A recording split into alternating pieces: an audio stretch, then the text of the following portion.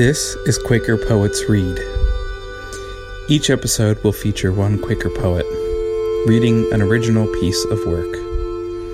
At the heart of Quakerism is sacred silence, a time to commune with the divine. It is a time to listen deeply. We are then tasked with trying to put words to an experience that often defies words.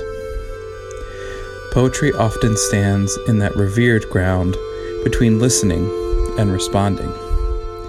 We want to create space for these light-filled words to deepen our understanding of the journey.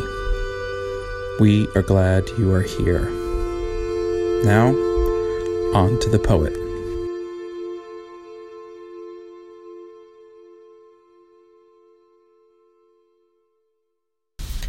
My name is Joanne Renee Boswell, and I attend Camas Friends Church. This is a poem that I wrote last year immediately following our very first annual sessions for Sierra Cascades yearly meeting of friends. It's titled, Skeptical Mystic. Circle this steeple house. Move in. Peer tentatively. This glass is clear, not rosy stained with filters meant to impose experience. Stage absent of spotlight. Still, memory's crescendo of manipulative music, seducing an emotional high, juxtaposed Pentecost. We are not drunk as you suppose. As into a pool, I slip unnoticed, side door, wade around the edge, watch, wait, test it, poised to escape, flood the margins with whispered queries. Is it real? Is it true? Is it packaged, produced, replicated reverence?